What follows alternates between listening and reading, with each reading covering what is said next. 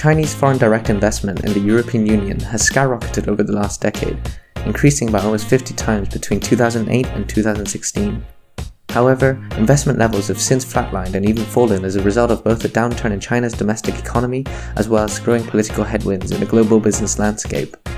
With the United States continuing to ramp up its scrutiny on inward Chinese investment, the question for many is whether the EU will follow in the footsteps of its traditional ally and erect significant barriers for Chinese investors seeking to capitalize on this lucrative market.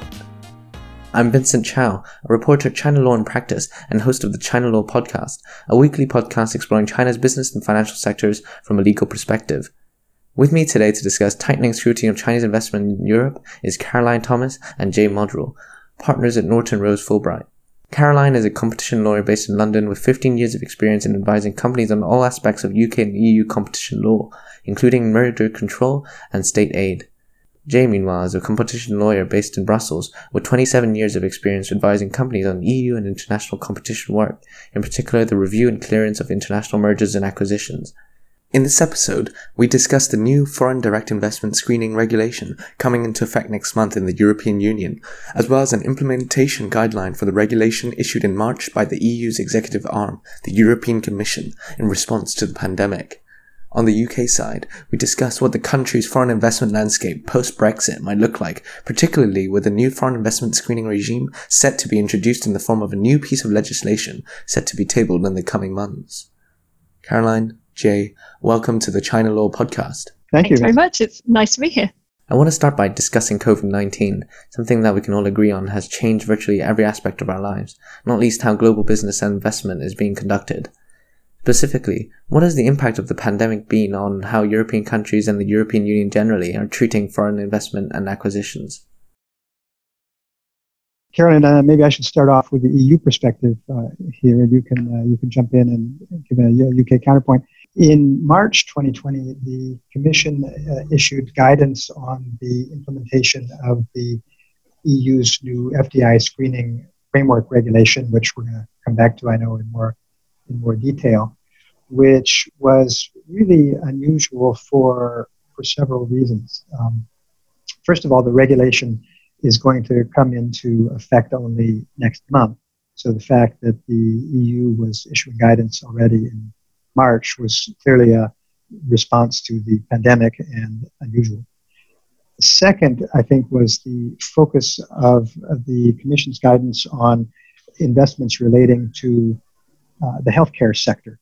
And that might seem obvious when you consider the pandemic context, but actually healthcare was not one of the major sectors that was identified as a priority when the regulation was being discussed, and is not a coincidence, perhaps, that the guidance was issued only a few weeks after rumors were seen in the press regarding a potential acquisition of a German vaccine company by the United States, not by Chinese investors. And the third, I think more generally, element in that, which was interesting, was the fact that the EU was being so proactive about it, because, as we'll discuss, the EU regulation doesn't give any deciding role or decision-making powers to the Commission, only a coordinating role. Carolyn, do you want to comment from the UK perspective? Yes, thanks, Jay. So I think it's a not dissimilar position in the UK that as the pandemic has continued, as the effects have obviously been felt, the government in the UK has looked to protect sectors related to public health and has actually broadened the powers of the agencies to look at acquisitions in the public health sector, particularly, as Jay mentioned, thinking about things like vaccine manufacturing, PPE manufacturing. So we are seeing, I think this is a kind of a broader trend, that governments are concerned about the potential impact of the pandemic on their ability to protect their populations, and so are wanting to make sure that they have sufficient control in order to be able to do that. And in the UK, they've slightly changed the legislation to enable that to happen more easily than it would have done previously. Part of the fear is that because of the economic hit of COVID-19, some companies or businesses might be vulnerable to foreign takeovers in these key sectors. Yeah, I think that's it. I think there's almost two parts to it in in the UK, there's first of all, there's the kind of specific actual, things you need to combat a pandemic. So like vaccines and so on. And then there's the broader, bigger picture issue that the economic disruption caused by the pandemic might affect valuations, might affect how businesses are performing, and that might mean that assets or businesses are, available to be acquired more easily than might be in the case if the economy had continued in a more normal course. And so I think governments are starting to think about, well, actually, do we need to give ourselves further powers in order to protect some strategic and important technology or other important assets as a result of this kind of broader disruption? Right, and this is all set against the backdrop of increasing Chinese investment into Europe and the UK over recent years. So since the pandemic has hit, we know that PPE in healthcare has become a key point of contention between numerous Western countries and China in terms of the dominance of some major Chinese suppliers in these sectors. And so for a Chinese investor, what would you say are the relevant takeaways from these recent reforms that have arisen from the pandemic? Are these changes temporary, or is it something that can be expected to be in place for the foreseeable future? I don't think the change is temporary, or at least not short term. I think there's going to be a lot more scrutiny across Europe, certainly in the EU, across a range of sectors. Again, not just the UK, not just the healthcare sector, or even primarily the healthcare sector, perhaps. And I think that's going to be the case for the foreseeable future. Yeah, I would agree with that. I think this is part of a broader trend that has been continuing for a few years. In the UK, there's been discussion of extending foreign direct investment screening going back as far as 2016. So I think obviously the pandemic has given a new focus to some of these concerns and has particularly addressed the healthcare sector. And it may be that, when hopefully the pandemic is all over and it's a distant memory, the focus on the healthcare sector eases a little bit. But I think more generally, the kind of the broader trend and the concern about foreign investment and making sure it's screened more rigorously, I think is something that's likely to stay. So let's talk more about that key piece of legislation which is yet to come into effect, I believe in October, and which is the EU Foreign Direct Investment Screening Regulation, and that was introduced last year in March. So Jay, let me come to you first. What are the key elements of this new regulation? Yes, I think it actually is an example of a regulation that will have a bigger impact than has generally been realized or than the European Commission has admitted to be honest. Over the years, there has been a number of foreign direct investment screening mechanisms implemented at the national level, and a growing concern that there was a lack of coordination between the member state regimes. And this regulation was originally proposed several years ago with backing from the major member states to provide a coordination mechanism. Of course, the subject of foreign direct investment screening is very sensitive and touches on national sovereignty. And the European Commission was very careful to propose only a coordination role for itself, not a decision-making role. And in their public statements, when the draft legislation was first proposed and all the way through adoption, they have been very careful to stress that final decisions remain with the member states, and they only have a coordinating and advisory role. I think that has been a politically expedient position for them to appearing to take kind of a back seat, whereas their coordinating role, I think, has the potential to be quite important, especially in situations where there's a difference of opinion between member states, and the Commission steps into the role of honest broker to, without making the decision for the host member state, perhaps expressing views, putting pressure even on that member state to take other member state concerns into account. And again, the March 2020 guidelines, I think, are an example of that. The Commission stepping forward and taking a more proactive role than many would have expected. I should have mentioned that there's no provision in the regulation for the Commission to issue such guidelines at all, but they did so anyway, and they did so 6 months before the regulation was even scheduled to come into force. And so the regulation provides for an obligation on member states to give, quote, due consideration to comments and opinions of other member states and the European Commission itself when reviewing foreign investments. And I just want to zero in on that term there, due consideration. What does that mean exactly? It's a legal weasel word, which is intended to reassure member states that they have the final decision and the Commission can't impose anything on them. And as a legal matter, that's true, but in reality, the Commission would carry quite a lot of weight, I think, especially if it was acting as the representative of interests which are being expressed behind the scenes by a number of member states who individually or even collectively would not have the political will to step forward publicly or the ability to exercise pressure. So the regulation even provides for a special category of transactions which are deemed to be of, quote, union interest. And for these transactions, the European Commission will have even greater authority, and the member states in which foreign investment is planned will have to take, quote, utmost account of the European Commission's opinions and explain any non-compliance. And so how do you think we're going to get clarity on what these terms mean and how this regulation will play out in practice? Is it a matter of waiting for the European courts to introduce some case law and some precedents? Well, I think it will be some years, if ever, before we have case law on what these terms actually mean. In the near term, what we will have is the European Commission setting up a new team and new procedures to coordinate these screening processes, and each one will play out in a very different way. But I think you can imagine a few different scenarios. Say that you've got a proposed foreign direct investment going into a major jurisdiction such as Germany. You can think of Nord Stream 2, for example, which is a Russian investment that Germany strongly favors. Some other member states and the United States, for that matter, do not.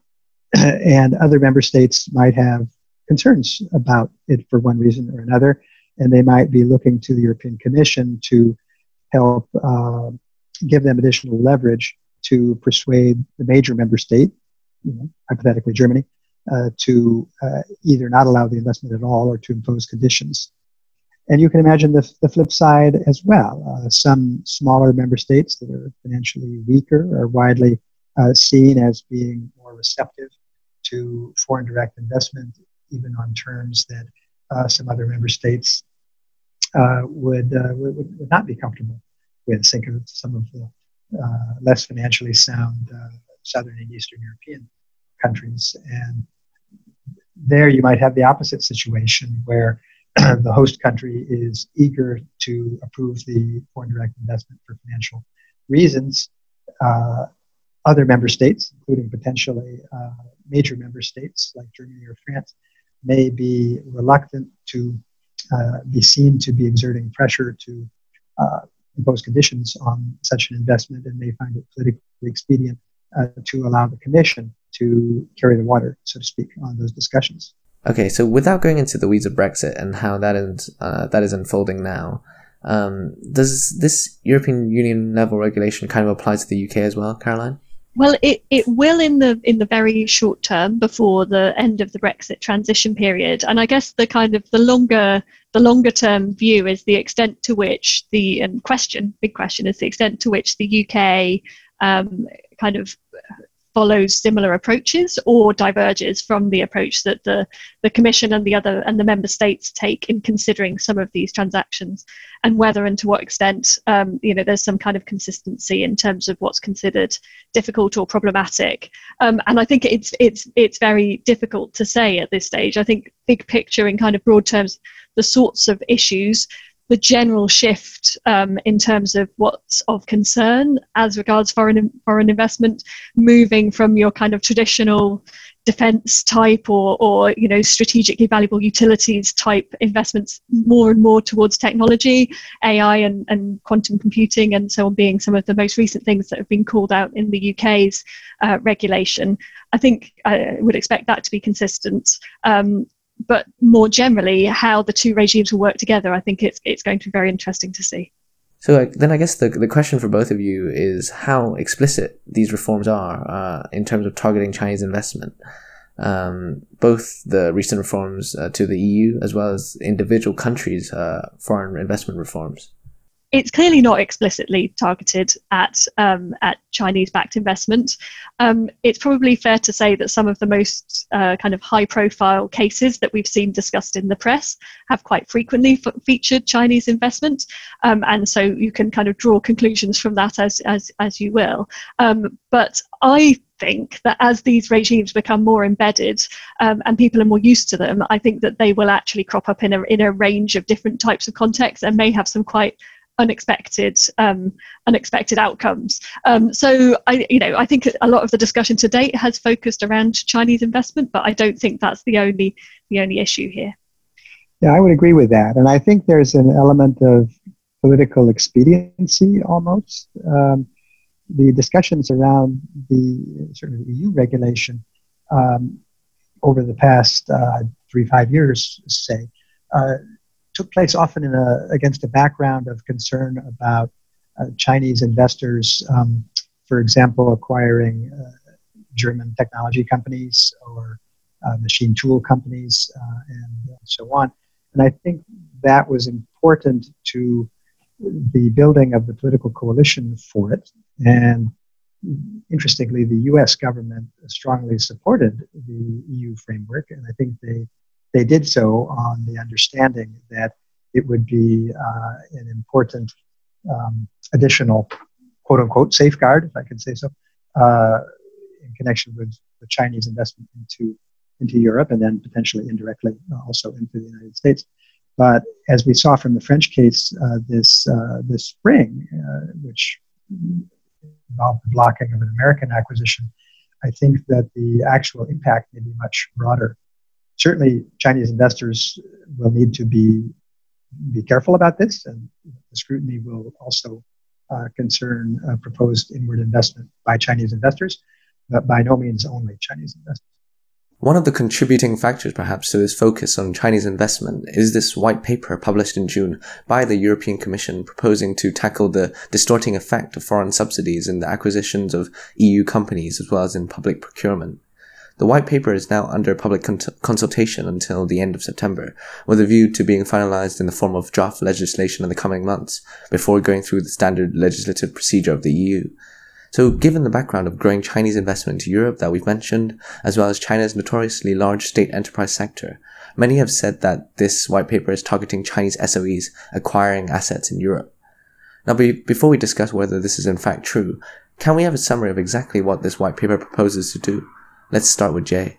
Yeah, thank you, Vince. This white paper is extremely interesting from a legal perspective, but also from a political and economic perspective. It proposes a sort of hybrid instrument involving elements of trade law and competition law and what in the EU we call state aid law. And the idea is that under EU law, state aid granted by a member state has to be reviewed by and approved by the European Commission to ensure that it doesn't distort competition within the EU. But of course, the EU has no jurisdiction to review subsidies which are granted outside the EU. So the idea is that there is a gap between European Union competition law and trade law, international trade law, which provides limitations on subsidies that affect exports of goods. But there is, at least in theory, a gap that does not cover potential distortions of competition where a company receives subsidies outside the EU and as a result of those subsidies is able to compete more effectively in the EU, even if it's not exporting directly subsidized goods to the EU. And there are several limbs to the Commission's proposal. You mentioned public procurement, which may become relevant in certain sectors, for example, transport. But more broadly, there's the Commission is proposing to give itself a new general power for the Commission to investigate potential distortions of competition in the way that I described and to impose remedies. But it would have to do so only in a case where the Commission itself, whatever body is given this new power, conducts an investigation and is able to develop the necessary factual elements, which often won't be easy because the information required is outside the EU jurisdiction. So I would expect those cases to be few and far between. The other element, which I think is most worrying in the proposal, however, would impose a mandatory notification obligation, much like merger review, for any foreign investor who is planning to acquire a European business, including indirectly, if they're acquiring a business which is headquartered in Asia, the United States, or the UK, for example, but has subsidiaries in the EU. If that acquisition could be said to be, quote unquote, facilitated by a foreign subsidy, then that the acquirer would have to notify this European body, probably the European Commission, and obtain approval. But given the difficulty in identifying whether an acquisition is facilitated by a subsidy or not, this would create a lot of legal uncertainty for Chinese investors, but also for other investors. I think the background of this proposal is interesting because you may recall that in 2019, the European Commission on merger review grounds blocked the merger of Siemens and Alstom.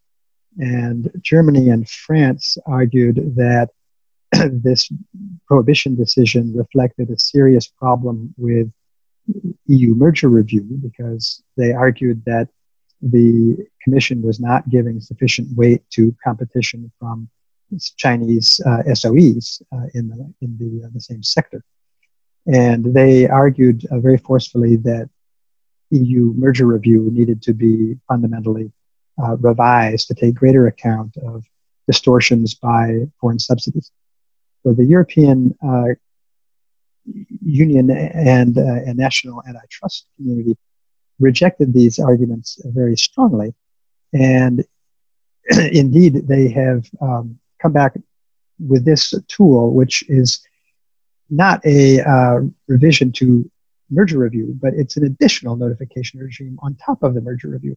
So I think in a way it is seen as a reaction to the criticisms by France and Germany and others, but in fact it's a very different approach. Right, okay. So do you think then that this white paper is designed to target Chinese state-owned and enterprises investing in Europe? Well, I think given the general perception, rightly or wrongly, that state subsidies in China give Chinese companies a big advantage over European companies, I think it's true that Chinese inward investment into Europe is likely to be scrutinized very, very carefully under this tool when it's adopted. But I think that it has a potentially much broader application because if you look around the world, there are many countries, including countries where the state-owned the SOE sector is much less important. Just take the United States, for example, where there are regimes supporting major parts of the economy, agriculture, transport, energy, healthcare, for example, where state subsidies arguably exist and arguably facilitate acquisitions. So I think this may be an example of if it's adopted, of the genie that gets out of the bottle and turns into something much bigger and broader than people expect. And maybe just to add on that, from a kind of UK point of view, one of the topics that's a very hot topic in terms of the Brexit negotiations between the UK and the EU is the extent to which the UK will have a state aid regime going forwards, and to the extent to which any such regime might mirror the existing EU regime. And of course, if the UK ends up without a state aid regime going forward, so if the UK government is more free to give state aid and to support sectors of its economy, then potentially even the UK could be caught by this new regime. So as Jay says, could really come a lot closer to the EU than might have been expected when it was first put together. Caroline, let's stay with you here, because I do want to ask you specifically about the UK, given that the country has been in the news quite a lot recently in relation to Chinese investment, most notably with Huawei and its involvement in the UK's 5G infrastructure. So Caroline, what are the trends that you've seen in regards to the UK screening of Chinese investment over recent months? Well, I think it's a really interesting question, Vincent, because the UK has not, for a number of years, really had a proper foreign direct investment screening regime. But a few years ago, as a result of a number of deals, and including Chinese investment in the Hinkley Point nuclear power plant, the government started to consider whether they felt that they should have some additional proposals in this area. And those proposals were published and were consulted upon, but then went a little bit quiet. But then again, partly I think as a result of the Huawei issues that you referred to, partly as a result of the pandemic, as we started out with, those proposals have very much come back on the table. So what we've seen is some short-term adjustments to the UK regime to make it easier for a limited number of deals to be looked at as part of the current competition review, but also proposals for a completely standalone FDI screening regime that wouldn't operate as part of the competition regime and would have a very broad ambit, looking at acquisitions of assets, potentially of acquisitions of IP, as well as obviously businesses, and with a very strong technology focus. So I think the picture in the UK is that we are likely to see later in this year draft legislation around this new regime, and that may mean that we have quite a different landscape in the UK going forwards in terms of foreign direct investment, which will obviously be important to investors from China, and also, as we've discussed, and also could be applied to a wide range of different types of investment. So this standalone regime that you mentioned, it will come in the form of the National Security and Investment Bill, which is soon to be tabled? Yes, exactly. So we're expecting that to be tabled later in this calendar year. So we're all waiting to see exactly what that looks like when it's finally published.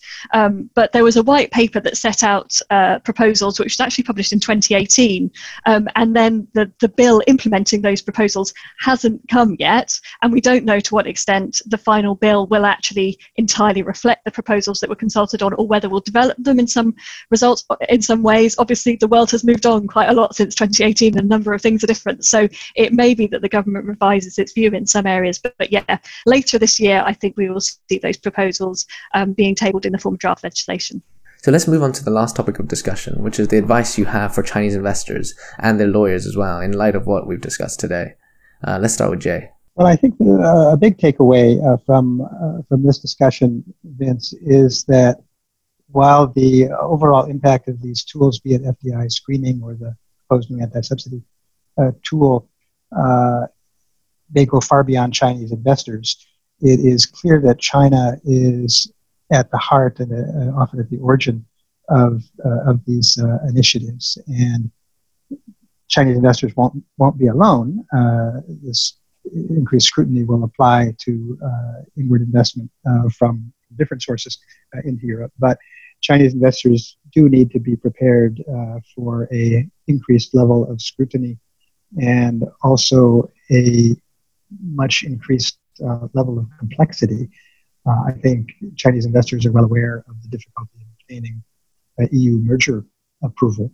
But as from next month, you will also have a heightened level of foreign direct investment scrutiny on top of that. And if the white paper proposals are adopted as from 2021, 2022, you may also have a notification system yet again on top of that, a third one, for acquisitions which are, quote unquote, facilitated by state subsidies. So the landscape is going to be a lot more complicated and more difficult going forward for Chinese investors. I think that's right, Jay. And I mean, I think I would add that I think there is a possibility that the kind of gravity of the assessments that we're doing for investors may shift a little bit over the next few years, whereas often the merger review has been important in terms of the overall deal timeline and managing, as Jay said, potentially different processes in different jurisdictions, gathering all the necessary information. That's been often a pretty critical part of the deal planning. I think with the increase in the number of these different regimes, potentially, you might have to do a notification to a member state, you might have to do a notification in the UK, you might have to also deal with the anti-subsidy regime. I think that those will become increasingly important in terms of your overall deal planning. And so I think investors just would be well advised to keep a close watch on these proposals as they're coming in, and really to factor them in very early in the deal planning process, because the implications on timing of some of these processes could be quite substantial. The UK proposals, as they were set out in 2018, envisaged potentially a fairly lengthy process if the deal needed to go through the full review, and hopefully most deals would be cleared at an early stage. But it's important to be aware of the possibility of a lengthy full review and to have that in mind and to assess it, rather than obviously to get a horrible shock when the deal's already halfway through being executed. So I think it is really just keeping a close eye on these issues and being ready to plan for them when they start to come into effect. Okay, great. Caroline, Jay, thanks for joining me today. Thank you very much for having us. Thank you for the invitation. It's very interesting and very timely. And thank you for listening to the China Law Podcast, a weekly discussion of China's business and financial sectors from a legal perspective. Make sure to check out our website, ChinaLawInPractice.com, to keep up to date with the latest Chinese legal and business news through our in-depth analyses, including contributions from our network of leading lawyers and in-house counsel, as well as full access to a searchable database of English full translations of PRC legislation going back 33 years. Trials are available, so do get in touch if you'd like one. We'll be back next week with another episode. Stay tuned, and thanks again for listening.